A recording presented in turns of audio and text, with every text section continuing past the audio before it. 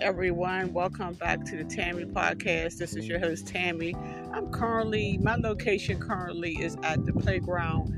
I'm just like sitting here just watching. I didn't think I told y'all guys, but I'm in the process of fostering a young boy. He's 9 years old, so he wanted me to take him to the playground, so that's where I'm at right now, if y'all care. But anyway, again, yes, I'm at the playground.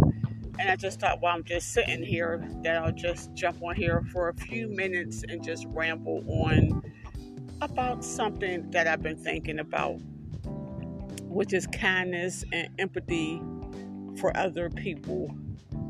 If more people had, a caring heart and empathy and just thought about other people just instead of just themselves, then this would be a better world. Instead of just so quickly judging a person, don't judge them. Offer them a helping hand. They might need help.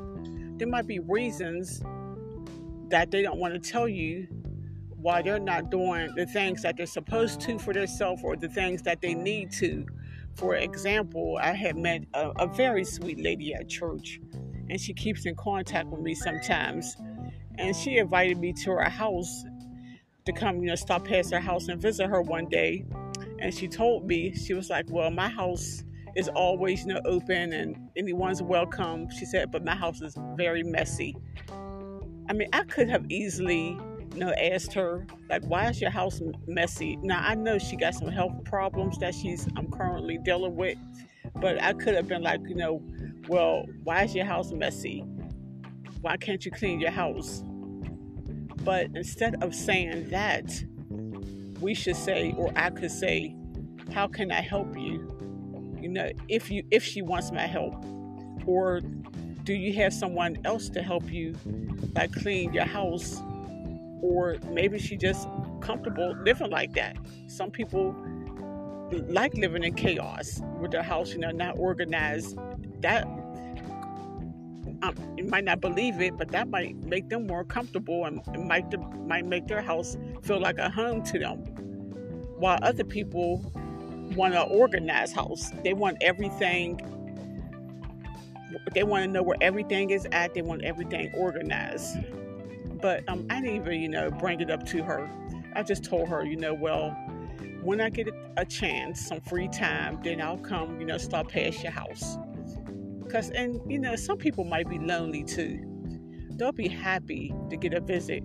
Maybe even if it's a 5-minute visit, a 10 minutes visit. So my point is, instead of us being so quick to judge people, why don't we try to offer them a solution when someone tells you, oh, my marriage is in chaos. I'm thinking about getting divorced. Maybe tell them, suggest to them ways that they could save their marriage instead of telling them, oh, well, he's no good or she's no good and I never liked them. And yes, you should divorce them, giving them reasons why they should divorce, giving them reasons why they shouldn't divorce if the marriage is savable. And when someone, criticize their own self, maybe their looks, they're not feeling beautiful, they feel like they're overweight, they feel like they're ugly, encourage them. Just let them know that they are beautiful and that they are loved.